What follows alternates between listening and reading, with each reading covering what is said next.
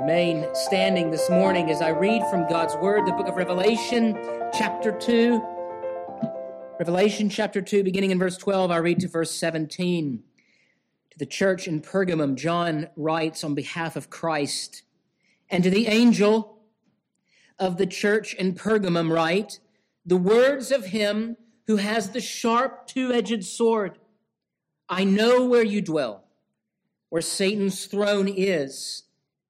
Yet you hold fast my name and did not deny my faith, even in the days of Antipas, my faithful witness, who was killed among you where Satan stands. But I have a few things against you. You have some there who hold the teaching of Balaam, who taught Balak to put a stumbling block before the sons of Israel, so that they might eat food sacrificed to idols and practice sexual immorality. So also, you have some who hold to the teaching of the Nicolaitans. Therefore, repent. If not, I will come to you soon and war against them with the sword of my mouth. He who has an ear, let him hear. But the Spirit says to the churches, to the one who conquers, I will give some of the hidden manna, and I will give him a white stone with a new name written on the stone that no one knows except the one who receives it. Thus far, the reading of God's word. You may be seated. Let me pray now for the blessing of the preaching of it. Oh Lord, we come to you this morning and we ask that by your Spirit, you would manifest wisdom in our hearts, that this would not be just an exercise of information dispersal, but it would be the very means by which your grace is manifested in us, either to justify or sanctify, or even, God forbid it, to bring judgment upon the hardened of hearts. Lord, grant to us softness, that we might walk in paths of righteousness for your name's sake. All of our days we ask in your holy and precious name. Amen.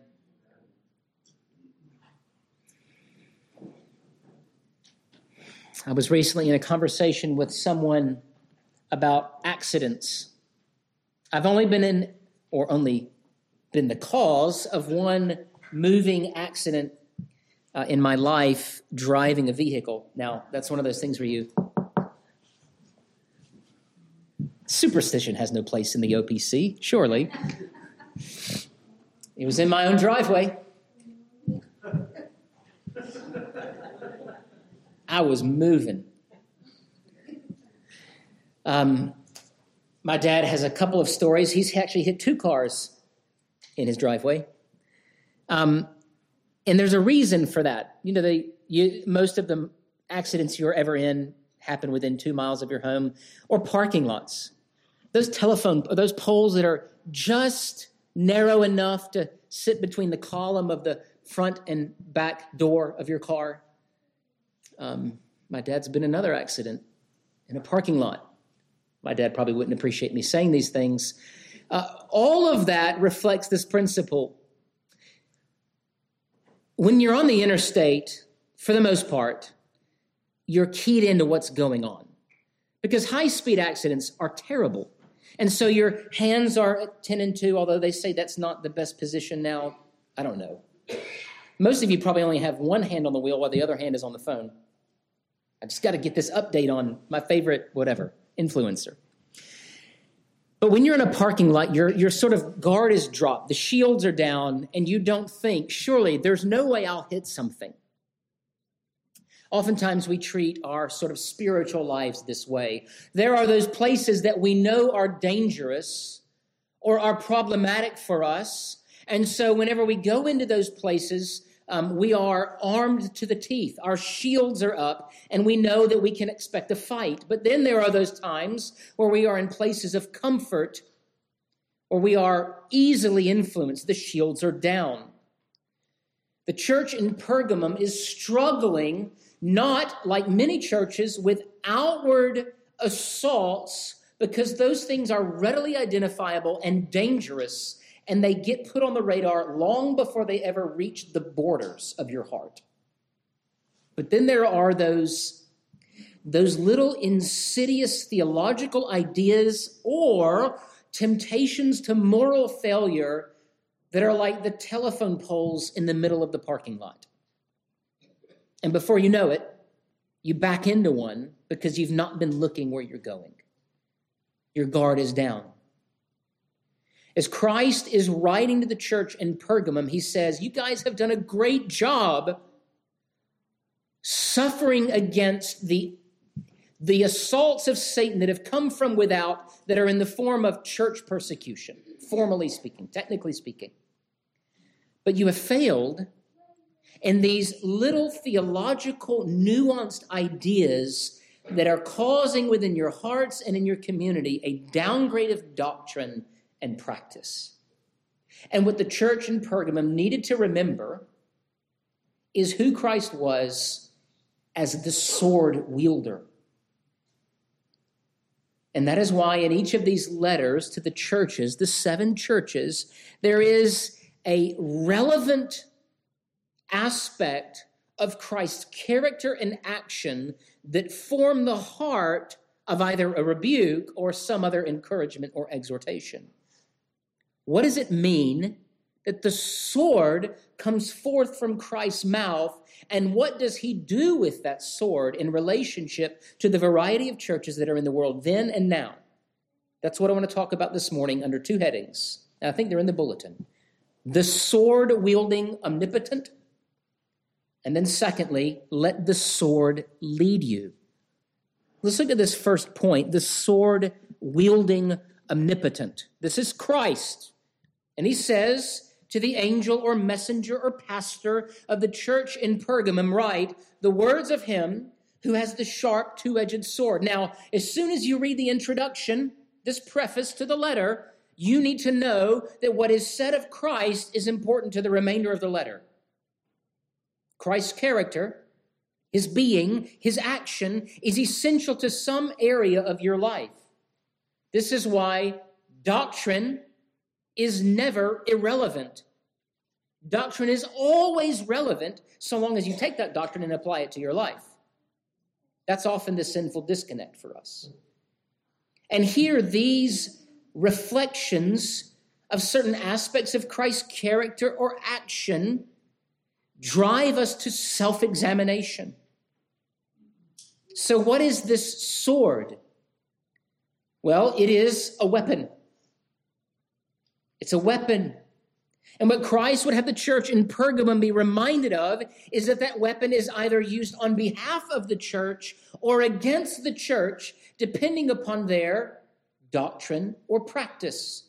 And when I say church, I mean visible church.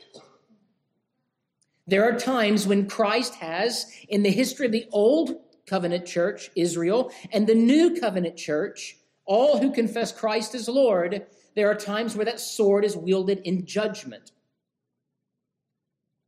And there are times when that sword is wielded in defense against the enemies of the church. What we learn is that there are enemies within the church. And those enemies are marked clearly by what they believe and how they act. Now, this sword, we learn earlier, comes forth from the mouth of Christ. And this is no literal physical sword. It is the manifestation of the word of Christ revealed to the nations that brings salvation or judgment. It is symbolic.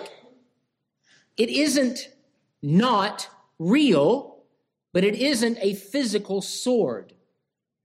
It is the word of Christ given to the nations to bring judgment or grace. And so we see this sword that instructs, it encourages, it convicts, and it does so powerfully, effectively, and unto the glory of God. It is that which Christ uses against and for. It is the powerful working of Christ's word to create, to rule, to reveal, to bring grace and judgment.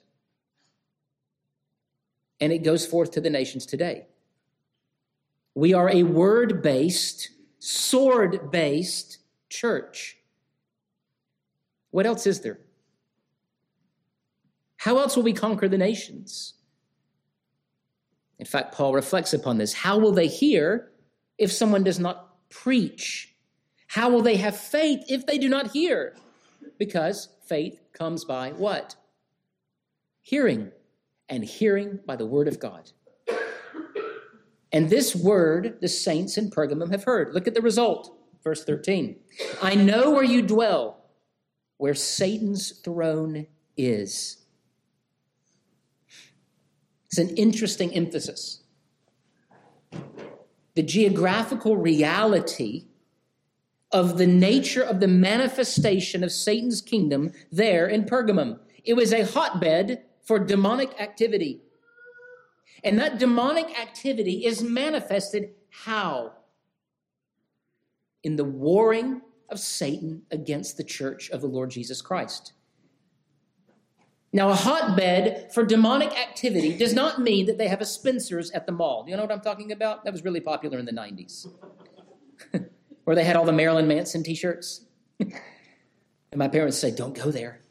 And all the goth kids, you're like, whoa, who are these guys? Why are they dressed in black? And why are guys wearing black lipstick and painting their fingernails black? This is not what John is talking about. Kids with an identity crisis. John is talking about the manifestation of an aggressive assault against the church of our Lord Jesus Christ. Think Pharaoh and the citizens of Egypt against Israel. Think Jacob and Esau, Cain and Abel. There is a war between Satan and Christ. And the manifestation of those two rules, the church and the world. And as the world was coming against the church in this uniquely fever-pitched way, the saints held fast to the name of Christ Jesus. They're ornery in all the right ways.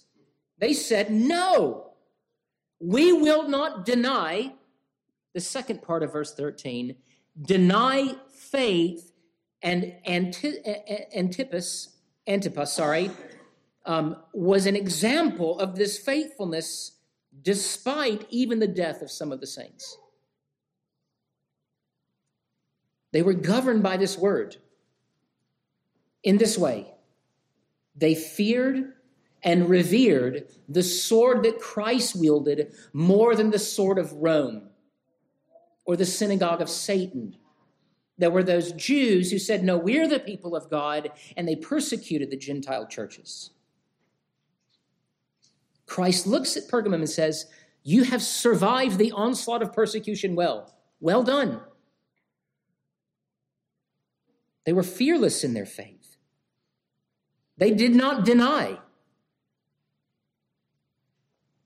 And this is a real problem. This is a real threat. And there are some churches that do not survive this. There are many churches who feel the oppression of the state, of that other power in earth that cannot abide unless they are governed by the law of God, the manifestation of Christ's church.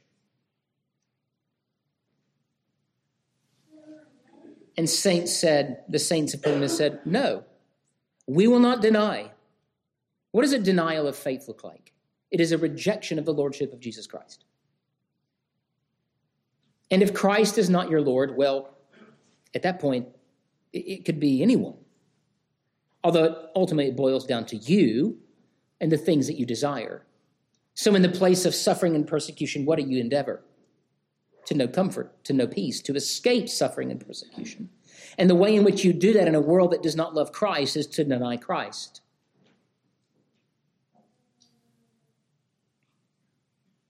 But it's always those serious existential battles that oftentimes we're prepared for most. And in a sort of an American environment, that's what we're always geared up for, right? Do not trample on my rights. Don't do it. I see you looking. I see that extra tax you're adding. Don't do it. But then there are all manner of things that we remain quiet about because they really don't affect us in the day-to-day, or frankly, it's just not something we care for or care about that much. That there are those things that are clear acts of aggression against our body and our person that we say, all right, we are ready for battle.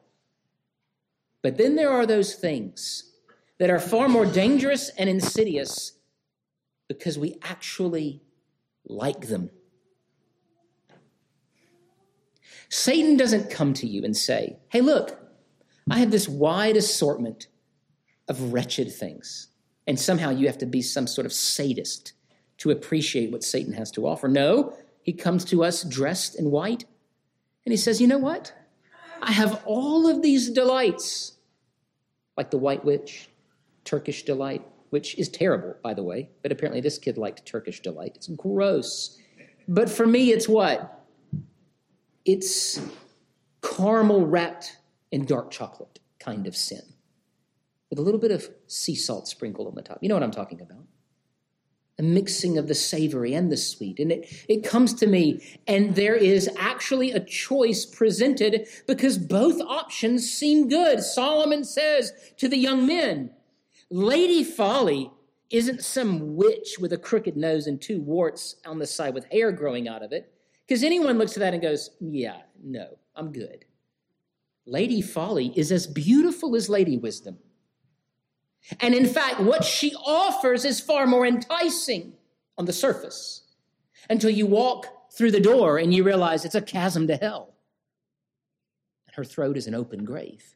And what she's in fact inviting you to is rotten and wretched and disgusting. The persecutions of the world that are threats, that are assaults, are oftentimes easier to say no. No. And Pergamum has done well. The church is very much built by the gates of hell. Now, here is the reality of a church that is built by the gates of hell. It exists in perpetuity for the church that is militant. Maybe you've heard this distinction: the church militant and the church triumphant. The church militant is the church that exists on this earth, and the saints who profess Christ that are locked in battle against the kingdom of darkness.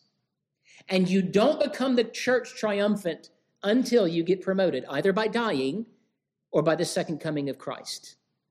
Reformation OPC will never, even if we pay off our debt, if we ever get a parking lot, it doesn't make us the church triumphant, right?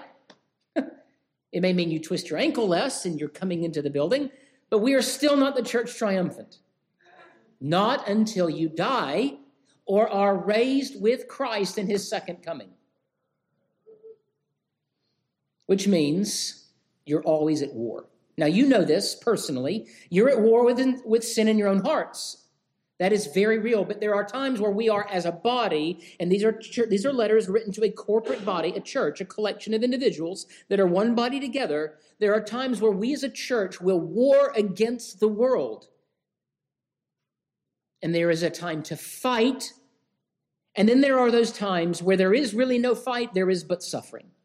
We don't have the power or the means or the ability to push back other than by the word. This is what it means to be built by the gates of hell. These kingdoms that are on earth are constantly rubbing up against one another, and there is friction, there is heat. And the more you go out and make yourself known in the world that you are a Christian who is dangerous to the devil, he will come against you. But boy, it's worth it. It really is. Just ask any who served on the front, who went into battle at the head of the army. And it's not just the apostles and the prophets and Moses. Christ to this day needs those who will stand on the front line and say, I will not give in to the assaults of the world. We know where Satan dwells.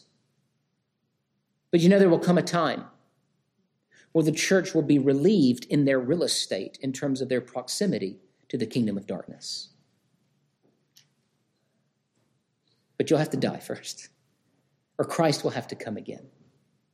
But faithful are those who or blessed are those who are faithful even unto death. And so the world has influence, power.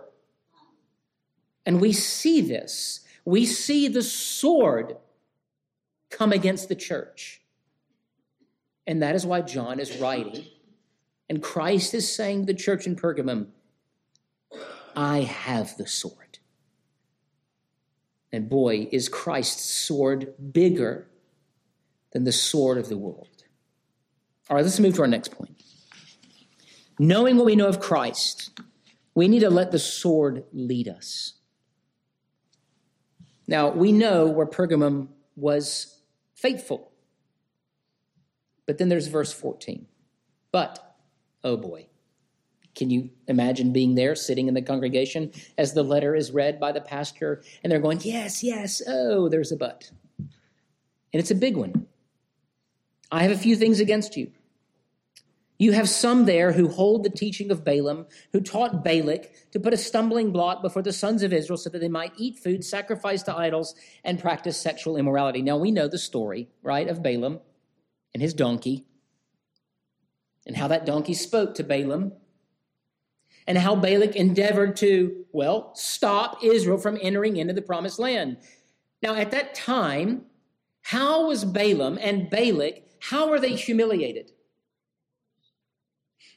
I love it.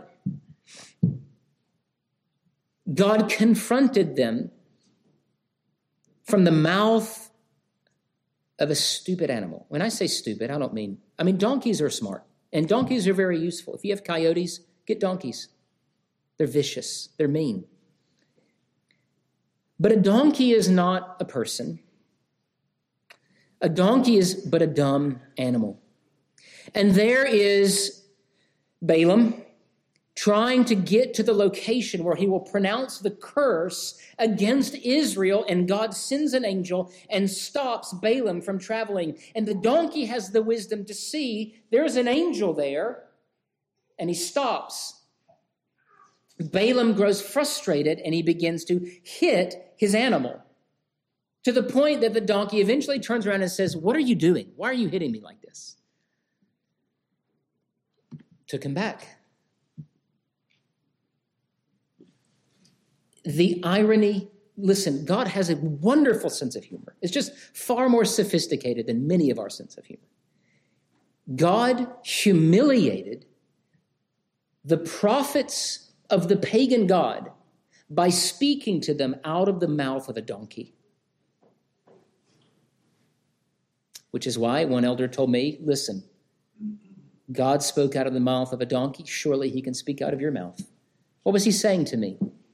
The vessel is not nearly as important as the one who speaks. And what is spoken.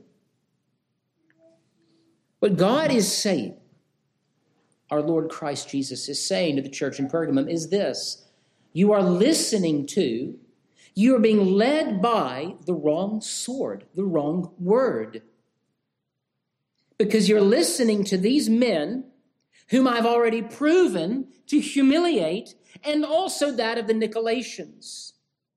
They were not abiding by the life-giving word of God, but they were being bound and governed by, some of them, not all of them, the soul-destroying, God-dishonoring doctrines of idolatry and sexual immorality. And those two are always hand in hand. Why is that? Because idolatry is always an emotional choice. And where are people's emotions most often triggered and stimulated? Through the satisfying of our flesh. And this downgrade of doctrine was bringing potential wrath of God if they were not careful. And so, though they faced persecutions, there was a kind of end around that the enemy was doing that was far more insidious and dangerous to the church. It was a compromise of doctrine and practice that led to immodesty and vulgarity. And you better believe the church in America has a problem with this. By the way we dress, by the way we interact with one another, there is an enormous amount of sort of pagan thought applied to even Christian practice. Even oftentimes the music that is sung in churches is better off in a bar room than it is in the sanctuary of God. Because we are, by nature, creatures that crave a kind of intimacy and union with another human being that is corrupted by the fall, that oftentimes leads to our spiritual and physical downfall.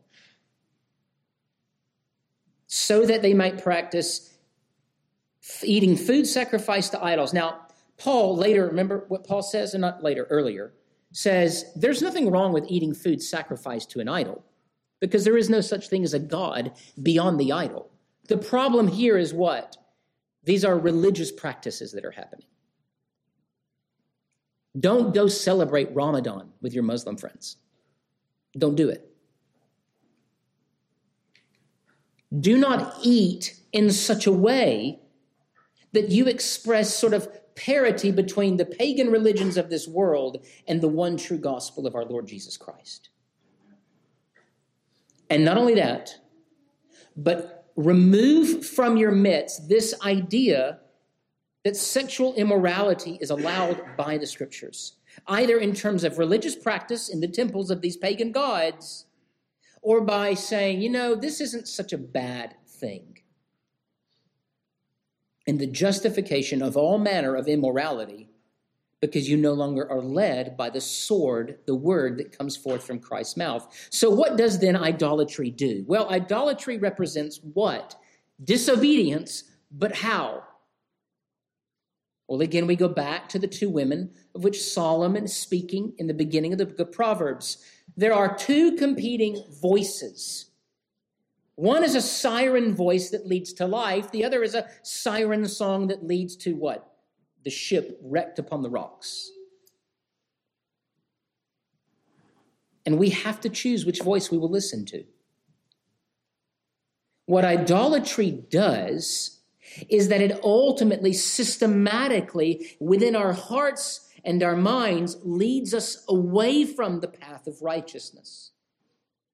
This is what we read of in Hebrews chapter 12. Therefore, laying aside every hindrance, run the race that is set before you. The hindrance in Pergamum is what? It is a subtle shift in gospel doctrine that is no gospel, and a kind of morality that leads to judgment and condemnation. And the most effective idols are those idols that look the best, that are close to, but not quite to, the truth of Scripture.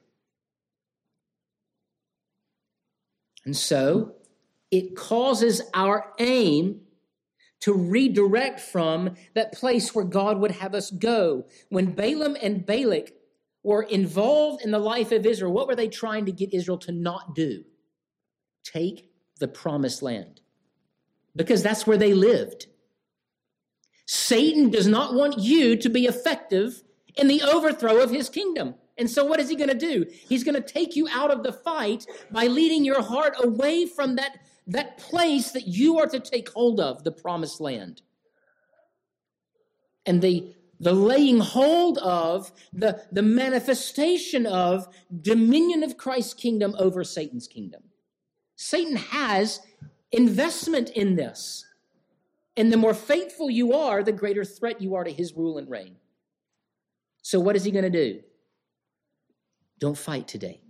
Go do this instead. But Christ says there's a problem.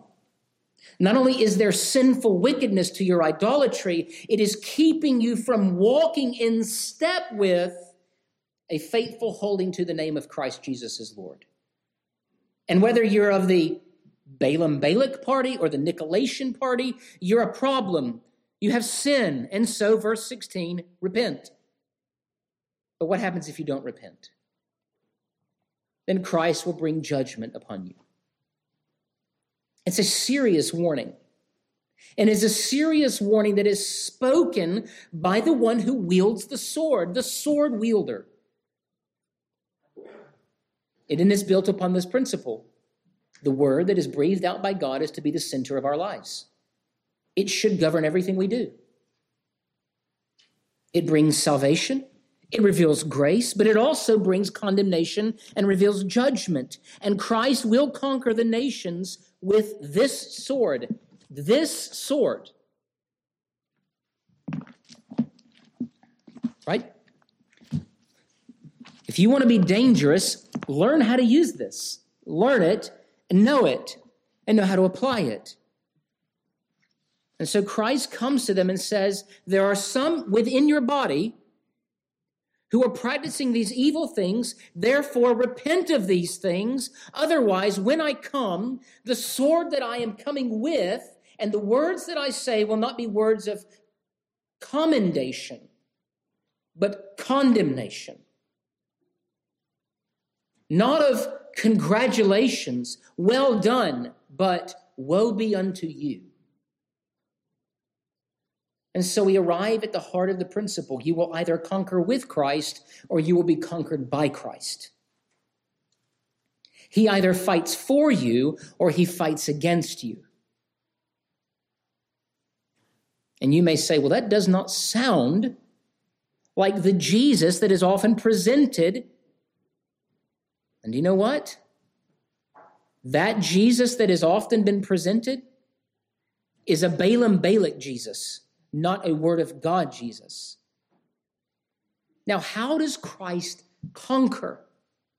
Christ does not conquer like the world. When Rome conquered, how did they roam? How did they conquer?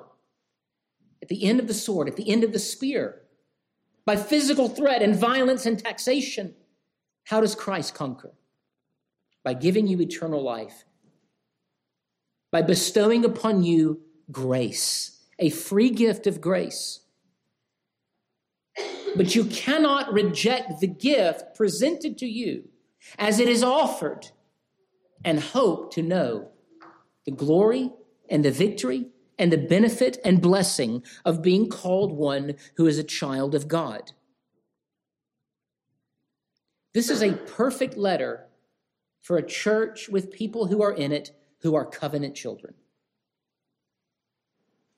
Do not stand merely upon the fact and in the confidence that your parents believe certain things about the Bible. But you must make peace with Christ. You must know who he is, what he has done, that it was for you, and you must make him your Lord. And if you do not, Christ says what? I'm coming for you, but not to bring you into my heavenly kingdom, but against you with a sword. And you should go, whoo, and flee to the cross. Always flee to the cross. We are then to be led by this sword.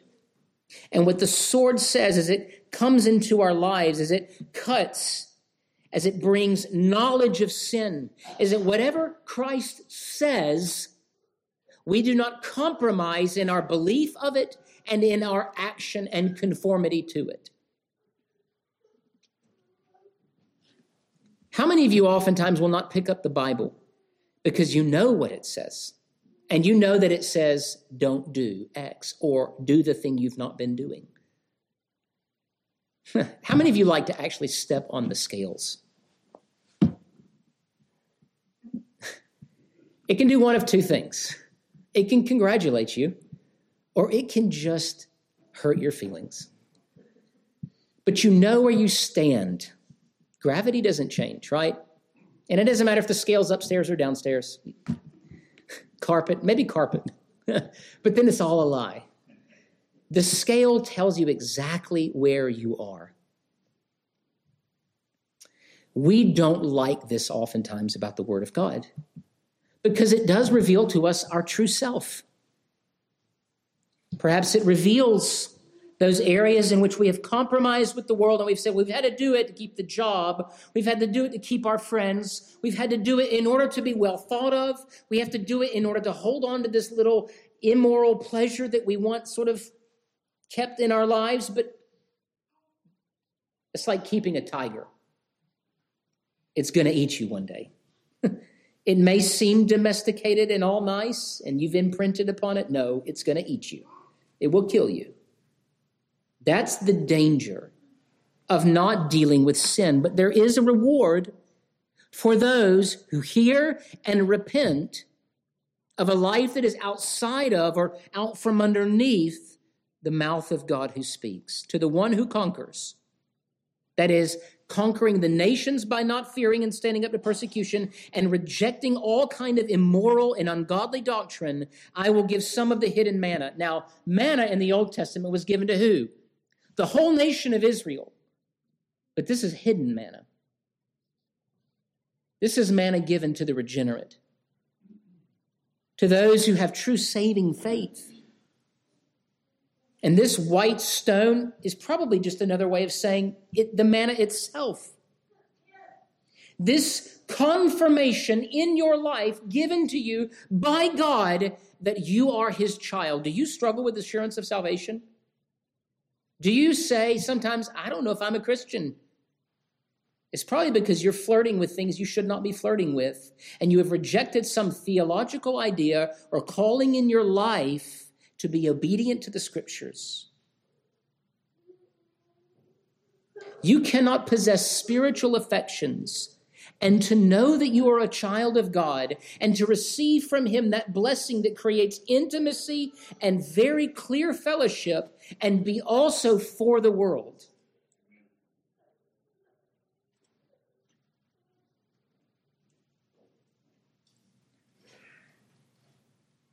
Christ gives to those who, and this is hard. This isn't one of those things where you wake up on January 1 of 2022 and say, you know what, from this point on, I'm going to be led by the sword of Christ. Because January 2nd comes and you go, ooh, what if I just click on that? Or what if I just say, in front of your friends, I'm compromising some element of your Christian identity. Or say yes to that thing you should not say yes to. But to the one who overcomes, who conquers, Christ gives to you a clear confirmation that you are fed and led by him. And so in all of these letters, you must remember who it is that is doing the encouragement and who is doing the criticism. It's not your pastor. It's the Lord of heaven and earth. And what he says is this: live in such a way that your life manifests the reality that the sword comes from my mouth, that you are led by him. Let's pray.